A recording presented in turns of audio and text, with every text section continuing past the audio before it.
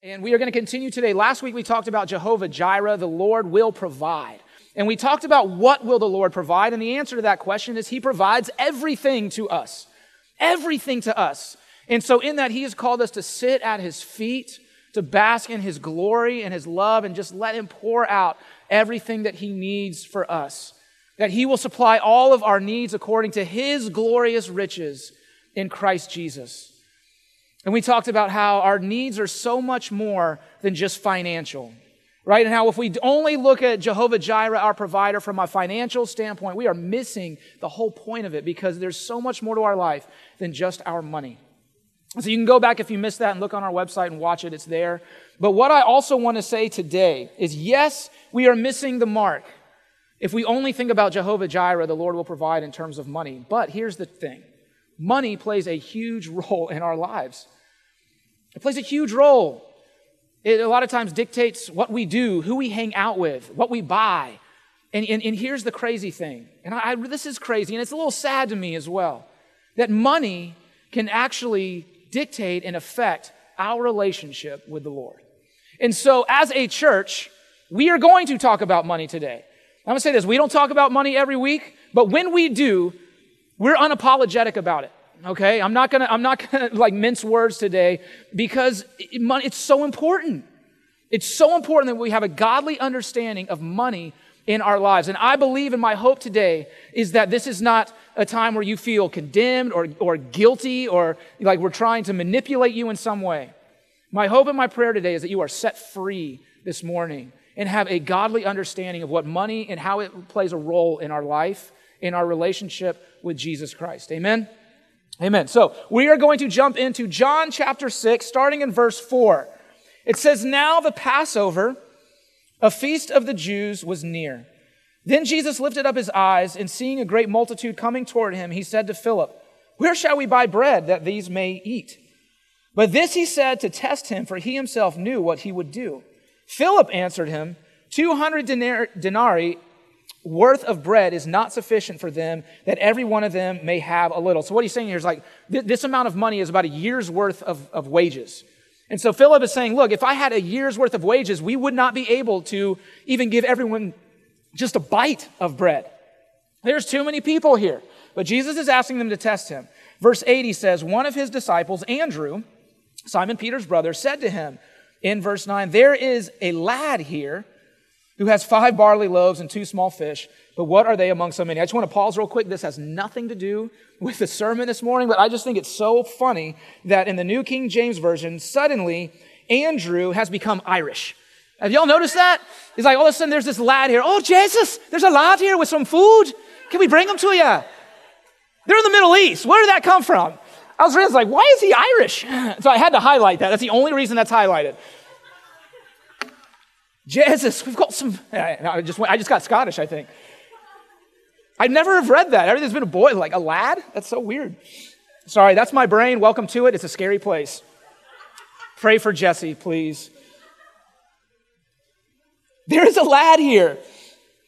I picture the little thing, who has 5 barley loaves and 2 small fish. But what are they among so many? Then Jesus said, "Make the people sit down." Now, there was much grass in the place, so the men sat down in number about 5,000. That's just the men, by the way. That's not the women and children counted. So we're looking more about 10 to 15,000 people. Verse 11, "And Jesus took the loaves, and when he had given thanks," I love that he gives thanks, "he distributed them to the disciples, and the disciples to those sitting down, and likewise of the fish as much as they wanted. So when they were filled, he said to his disciples, 'Gather up the fragments that remain so that nothing is lost.' Therefore, they gathered them up and filled 12 baskets with the fragments of 5 barley loaves, which were left over by those who had eaten." Okay, so there's a lot to unpack in these 9 verses that we're reading here. We're going to look at 4 points. Briefly, we're just going to kind of march through these 4 points that I want to pick out that I saw in this. We could study this next week and have 5 other points, and then the next week have 4 or 5 other points. So this is a deep message, and what I love about this story, there's no sermon here, if you notice. The sermon is the action of Jesus. It's the miracle of Jesus and the people around him. That is so cool. Okay, so we're going to look at 4 points this morning, okay? And the first point that I want to make is that when it comes to money, Jesus always has a plan. Okay, because when we look at Philip and he asks Philip, Philip, what are we going to do? We have all these people and they're going to be hungry. How should we feed him? And then the Bible says that Jesus was saying this to test Philip because he already knew what he was going to do. Look, this has been a hard year for a lot of us. Finances have been incredibly stressful. Some of us have lost our jobs, our flow of income. We're spending money in areas that we didn't expect. We're losing money in places that we didn't expect. And we have all these questions and all these concerns, and we don't have an answer. Jesus has a plan. He saw this multitude of people coming, and I believe as he saw them coming, he didn't see a problem. He saw an opportunity. He's like, I know exactly what I'm going to do. Before they even sat down. And you notice that no one comes to him and asks the question, what are we going to do, Jesus? He is the one that starts the discussion. He addresses the problem. He sees the problem. And so he goes to the disciples as a way to test them.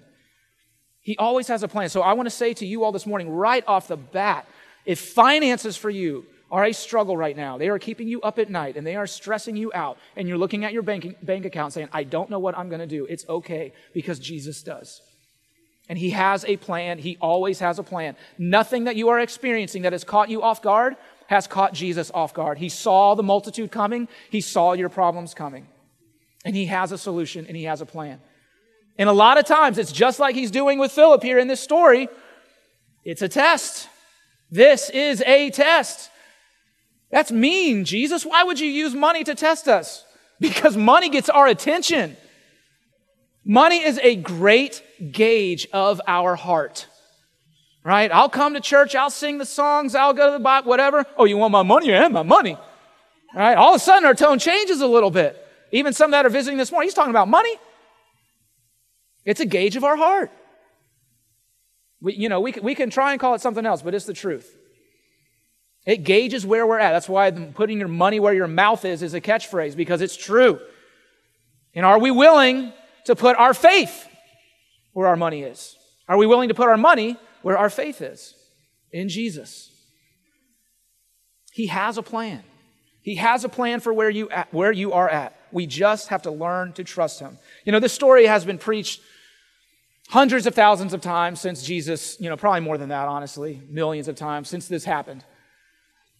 All the way from VBS to kids' church to youth ministry and every Sunday service from probably every church ever. And the focus is always on Jesus multiplying this fish and these loaves of bread and how amazing it is. But I think what we really need to examine, not only that, but is the role of the lad, is the role of the boy, because that is who we need to be aspiring to be. Yes, the miracle is what Jesus did, but our role is not what Jesus did. Our role is the boy. All right? The boy is who we need to look at and examine. And this is why.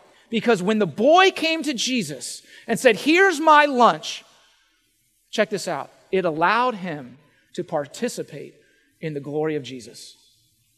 He became a participant in Jesus' glory by giving what he had. He could have gone and said, you know what? I packed my lunch. I got my PB&J in my juice box and my fruit roll-up. I'm good. It's not my fault that no one else brought a lunch. That's poor planning on their part, but my mama took care of me. And so I'm going to eat my lunch, and I'm not really going to tell anybody. I'm just going to hide it, and when no one's looking, I'm going to take some bites. And it's everybody else's problem. But he didn't do that. He gave it to Jesus. And check this out. This story is happening in real time when the boy gives his lunch to Jesus. So he didn't know. He had no idea that Jesus was about to feed 5,000 people with this lunch. For all he knew, he was giving this lunch away, and that was it. He was just going to starve until he got home. And then he was going to have to go home and say, I need a snack. And the mom's going, well, where's your lunch? Well, I gave it away. You did what? Go to your room. And he actually gets punished for it. That is a very distinct possibility. He had no idea. But what he did, church, and what we need to learn to do, Father, help me in this, is he gave it to Jesus unconditionally. He said, here is my gift. Do with it what you will. I'm not going to ask for what you're going to do with it. I'm not going to ask how it affects me. I'm not even going to ask for credit. I'm just going to give this to you and let you do with it what you will. And because he gave unconditionally, he shared in the glory of Jesus Christ. And I just wonder, as this boy left, and how many people he told, you won't believe it, I went and saw Jesus, and I gave him my, and he used it, and he fed 5,000 people, it was awesome. And he's probably telling everybody. And so he got to share in the glory.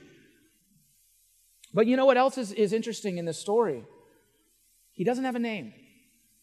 Because though he was able to participate in the glory, Jesus still got the glory. And we need to understand that as well.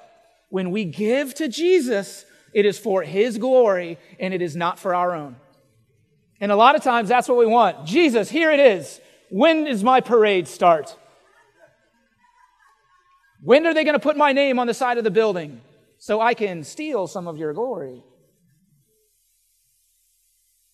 Jesus isn't interested in that. So this boy came, and that boy was able to participate, but it was Jesus who got the glory. And that is what our heart needs to be. When we give to him, we say, God, all glory to you. You do with this what you want. You reach more people than I could ever dream. You give the 12 basketfuls. You make this miracle happen, and I'm just going to tell everybody about what you did with my little gift that I gave to you. That should be our heart when we give. Not to steal his glory, but to participate in his glory. Amen? Come on, y'all awake this morning? All right. I heard you laughing about the lad thing. I'm looking for amens with the other stuff. I laugh about Irish jokes, but you talk about taking my money, and I'm changing my time. Oh, thank you, Jesus. This is an awesome one that I never really noticed until reading over this again this week. Third point, Jesus does not waste our tithes and our offerings. When we give to him, he does not waste a penny of it. And we see that here in this story, right? It says, after they were filled, so everybody has gone back for seconds and thirds. I mean, they are full. Listen, they are so full, and they had such a good meal that the next day, they're trying to chase Jesus down for more food. It's true, read it. In John 6, and he says to them, he says, y'all aren't here for me. You're here for my food. You want to eat again. And he challenges them and convicts them. He said, you just want the return. You're just here for the free food. It was so good that they're going back for more.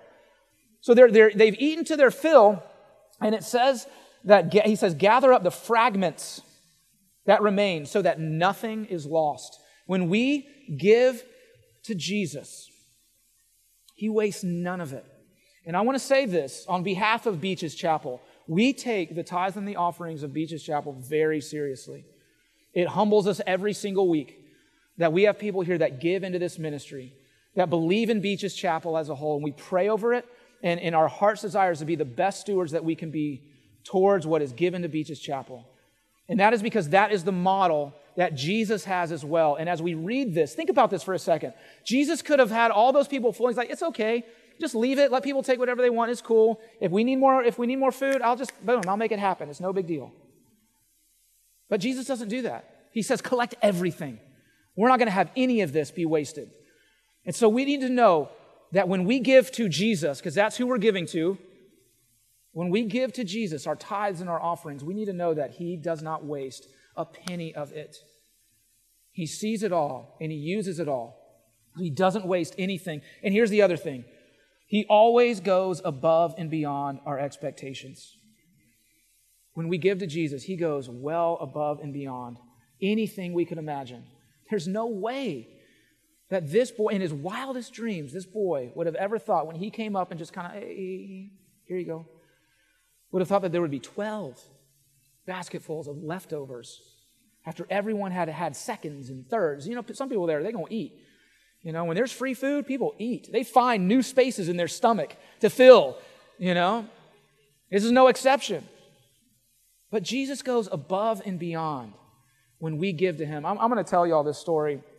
It's just a testimony of the Lord. Jesse and I, we don't like spending money, all right? We just don't like it. But we have been, saving money, putting money aside for like over 5 years, and have been trying to buy a minivan, all right? And it was to the point, like, we had gone and looked and we would bring it up with our impact group. He said, hey, can y'all pray? We're starting to look at a car. And they'd kind of laugh at us, like, yeah, sure, you've been talking about this for 3 years. And we just never could pull the trigger because it just never seemed right. And then during the time of prayer and fasting that we had back in September, our biggest prayer and the thing we were believing for was our finances. And it'd come time, we had our third kid, and then we were just crammed. We had outgrown the vehicle that God had blessed us with, but it was an older car. She got it when she graduated high school, and I was still driving it around, and it was awesome. It worked. AC blew, but it just didn't fit. And we literally couldn't fit the whole family in it. And so we prayed, and it just felt for the first time like, okay, we have peace about this. And so she started sending me links real quick. This van. And so we continued to pray about it. And then one kind of popped up, and it didn't have everything that we had hoped for. But we're like, okay, let's go. So she set up an appointment. The whole time I just had this total peace about it, And we get there, and she takes it for a test drive because it's going to be her vehicle. I'm with Ellie, our baby girl, because she's asleep in the car, and you don't wake a baby. So I'm with her, trying to get her to nap as much as she can. We go into the dealership when she gets back, and I hadn't even looked at the car yet. I saw it in the parking lot parked, and that was the closest I got to it. And so we go in there, and we're talking, and the whole thing that they do with, let me go check with my boss, and they come back, and let me check with him again, and all that stuff, whole back and forth. That's just super fun. And you're wondering back there, like, what are they doing? Are they having like a Snickers bar? What's going on? And so finally, it's a long story short, we settle on a price, and we buy this thing. And again, just total peace about it. And one thing that Jesse really wanted was a DVD player in the car, because 3 kids in a car for a long trip is annoying, all right? They can just be annoying. And we are embracing today's technology, all right? I know back in my day, we stared out the window and we counted trees and dead raccoons. All right, well, we have technology now that allows us to watch movies in a car. So we are embracing that, thank you, Jesus. And to the point where I'll say that for later. But this model didn't have it, and it didn't have the DVD player. She said, you know what, it's okay. We'll make it work. It's in our price range. It's got most everything else. And so I was like, all right, if you're cool with it.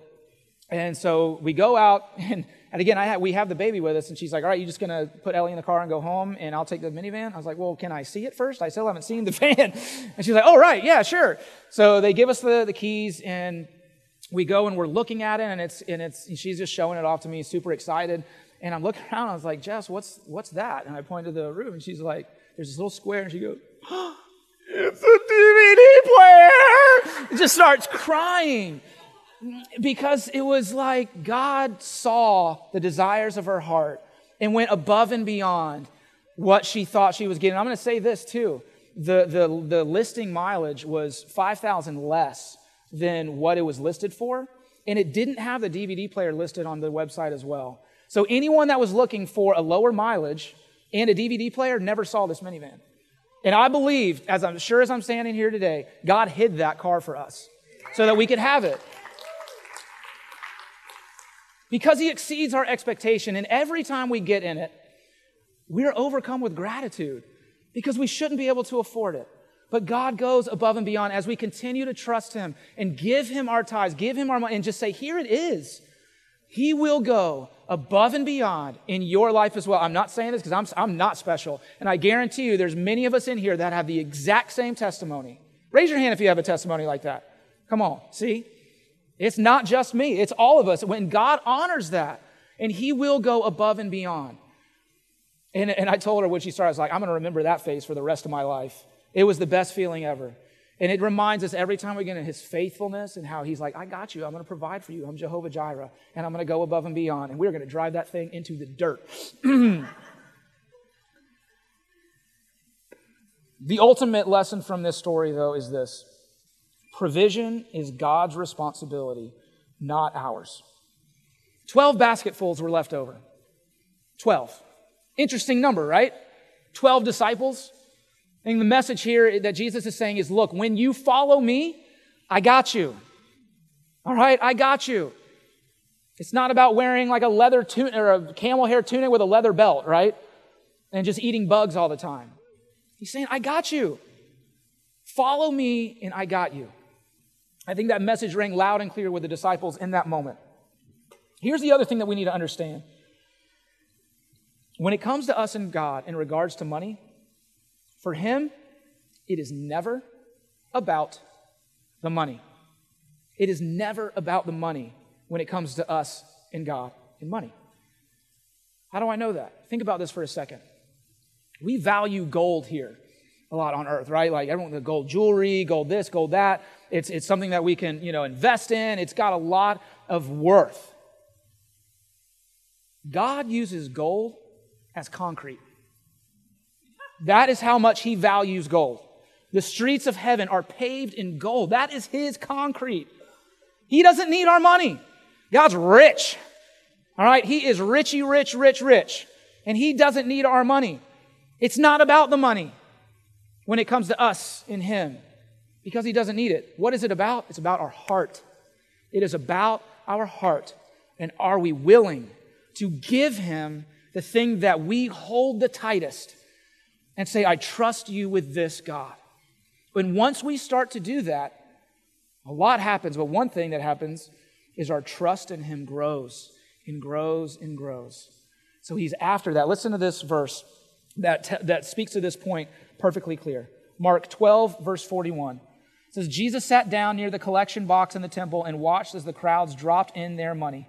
Many rich people put in large amounts. Then a poor widow came and dropped in 2 small coins. Jesus called his disciples to him and said, I tell you the truth, this poor widow has given more. She's given more than all the others who are making contributions, for they gave a tiny part of their surplus. But she, poor as she is, has given everything she had to live on. Jesus is after our heart. She gave more, but she gave, by an earthly terms, way less. Why did she give more? Because it's not about the money. It's not about the money. And here's the thing that we need to consider about this widow. Back in those days, if you were a widow, you had no means of income because women weren't allowed to work. So when the husband died, all income was gone unless you had family to provide for you, or maybe the church would give you something. She had no money coming in. It wasn't like she was giving these 2 coins and her paycheck was tomorrow. She was giving Jesus everything, and he saw it. What I want to say to you all this morning is when you give to Jesus, even when you're wondering where in the world am I going to get my next paycheck from, he sees it. He sees you giving it. Just like he saw this woman here, he sees it. He sees it. Do y'all hear me on that? He sees it. He does. A lot of times it might not feel like that, but he sees what you are giving to him, and more than anything, it blesses him like crazy. But so if it's not about money, why go after it? It's because he wants our heart, but also, like I said to start this morning's sermon, he wants to set us free. And when we start giving to Jesus, when we start giving him our first fruits, that first bit, not looking through the couch cushions of what we might be able to give to him after we've done this, that, and the other, but we say, God, here I am giving to you first. When we do that, it sets us free. It sets us free from a lot of bondages. I want to check this story out. Or before we do that, let me read this verse. Matthew 6, verse 24. No one can serve 2 masters, for you will hate one and love the other. You will be devoted to one and despise the other. You cannot serve God, check this out, and be enslaved to money. Not worship money. Enslaved is the word that the Bible says here. So he's saying you're either going to serve God or you're going to be enslaved to money. It's powerful words right there. And we think that we have control over our money. And when we feel like that and we're not willing to give it to God, guess what? Our money has control over us. Our stuff has control over us, and he wants to set us free. Listen, there is nothing inherently bad about money or having it until it enslaves us, until we put it before God, and then it starts to own us. And God's saying, look, if you serve me, it will not enslave you. Check this out, Mark chapter 10, starting in verse 17. As Jesus was starting out on his way to Jerusalem, a man came running up to him, knelt down and asked, Good teacher, what must I do to inherit eternal life?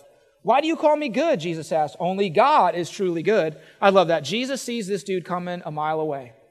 And like every other instance with Jesus and someone that he talks to, he is getting right to the point.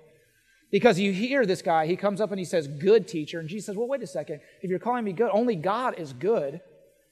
So he's setting the precedent right there. And what he's saying is, if you're calling me good, right? And God is all that is good. Is God enough for you? Is God's goodness enough for you? He is setting the stage for what is about to transpire. Verse 19, but to answer your question, you know the commandments. You must not murder. You must not commit adultery. You must not steal. You must not testify falsely. You must not cheat anyone. Honor your father and mother. Then verse 20 comes around. Check this out. Teacher, the man replied. Not good anymore, just teacher. Because now he's starting to understand, okay, this isn't going the way that I thought. He said, I've obeyed all these commandments since I was young. Looking at the man, Jesus felt genuine love for him. Let's not miss that. He loves this guy. He says, there is still one thing you haven't done. Remember, we talked about that one thing last week. Go and sell all your possessions and give the money to the poor, and you will have treasure in heaven. Then come follow me. At this, the man's face fell, and he went away sad, for he had many possessions. I want to make this point very clear this morning. When Jesus says there's one thing you haven't done, he's not talking about selling his possessions. Okay? When he looks at this man, he's saying there's one thing you haven't done, and that one thing is you haven't followed me. And so in order to do that, he's saying you got to get rid of your stuff. Why? Because all of his possessions have enslaved him. And he's not going to be able to follow Jesus until he gets rid of them. And he sees this guy, and he's entrapped. And we know that by the reaction of him. He goes away sad because he's imprisoned by his own riches and by his own stuff. And so let's understand what Jesus is doing here. He's not trying to torture the guy. He's trying to set him free. And he's saying, look, if you want to follow me, I see where your heart is. And you're trapped. You need to let those things go. They have enslaved you. And then you can come follow me, but you can't serve two masters. Money enslaves us because it is an endless pursuit of something that we will never have enough of. You know what I'm waiting for? I'm waiting to see a billionaire who's retired. You ever notice like they just keep working and working? I mean, I'm sorry, that's me. I'm like, I'm putting my feet up. I'm done. I couldn't spend this money even if I wanted to. I'm just going to chill. You see so many, it's like this drug for them because they can't have enough. And so we look at them and say, man, I'd like to have all that money. Look, they're enslaved by it. If you can't stop with $1 billion, it might look great, but they're imprisoned by it. And he might say, well, I'd love to be in prison like that. Be careful. Be careful. Because prison walls are prison walls. And so we chase after this thing that we can't ever get. Because here's the truth. There's always going to be people with more money. There's always going to be someone with a better job. There's always going to be someone with a nicer car. Always, always, always. And yet we try and chase after that to find contentment. But here's the thing. What we're really doing is we're comparing ourselves with other people. And that is a slippery slope. Here's the thing about comparison. It is a trap. Okay? Comparison is a trap. And it will keep us trapped for a very, very long time. The thing about comparison also that it does is it steals our contentment. It steals our contentment. When we try and chase after more and more and more, we're never content. Jesus says, sit at my feet. Just like we talked about last week. Not only will you be content, but I'm going to pour out my riches on you. And listen, like we said already, God's riches far outweigh our own. Remember, He created everything here. How much more is waiting for us in heaven, our permanent home? So we have to be very, very careful what we are serving. Are we like the rich young ruler? Are we like the boy and the widow? I'm going to call the band back up, and we're going to close this morning. But I just want to say a couple things in closing. Matthew chapter 6, verse 19, it says, don't store up treasures here on earth where moths eat them and rust destroys them, and where thieves break in and steal. Store your treasures in heaven where moths and rust cannot destroy and thieves do not break in and steal. Wherever your treasure is, there the desires of your heart will be. Listen, everything here is temporary. The new car smell goes away. The jeans that fit oh so right get stretched out and faded. All right? The shoes go out of fashion. All right? All of it is temporary, except what we invest into heaven. And when we invest into the Lord, we are going to participate in His ultimate glory. And I want to encourage you all this morning, those online, those in here, consider your finances and how you are giving them to the Lord. And I'm going to say it. If you're not tithing, you need to be. I'm not saying that for my own self-interest or for the interest of Beaches Chapel. Because here's the truth. If no one tithes today, please, Jesus, don't let that happen. If no one tithes today and God wants this place to stay open, it's going to stay open because this is His house. And if everyone tithes $1 million today and He wants it to close tomorrow, it's going to close because He is the authority here. So I say that because we are called to do so, and it will set you free. Let's start trusting God with our finances and allow His plan and His purpose for them to start taking action and bearing fruit. Listen, you can go to the best financial advisor in the world, but if you never do what they say, you're never going to see any sort of difference or return. And God's saying, invest in me, and I will be your Jehovah Jireh. I will provide. It has been determined. And be set free this morning. Be set free this morning. Get with your spouse today, if you're not, and be in agreement. Be in unity. Make a plan on what you're supposed to do and be committed to it. Be committed to it. No matter what that week might hold, set aside that little bit and be determined that I am going to give this to the Lord, and just wait and see how He blesses you. Wait and see how He sets you free. Wait and see this new part of a relationship that you will have with Him as you let go and give it to God, what He does. And I promise you that He will go above and beyond, and not just financially, but in your heart as well. Because again, this is a heart issue. He wants to set you free. He wants to show off for you. And there's nothing better. It's so awesome when you see God move on your behalf in your finances. It is one of the most faith-inspiring and faith-growing things that you can do. It shows how much He cares. It shows that He's got you. It shows that He sees you, and He's involved in the little things, and He hears your prayers. So make it a priority. Make it the number one priority with your money to give it to the Lord first. And watch as He shows off. Let's stand up. And what I want to do now is we're going to pray.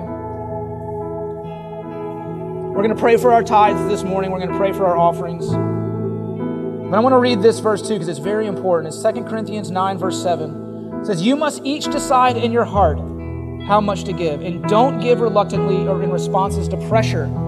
For God loves a person who gives cheerfully." Don't do this because we had a sermon today on money and you feel guilty for this week.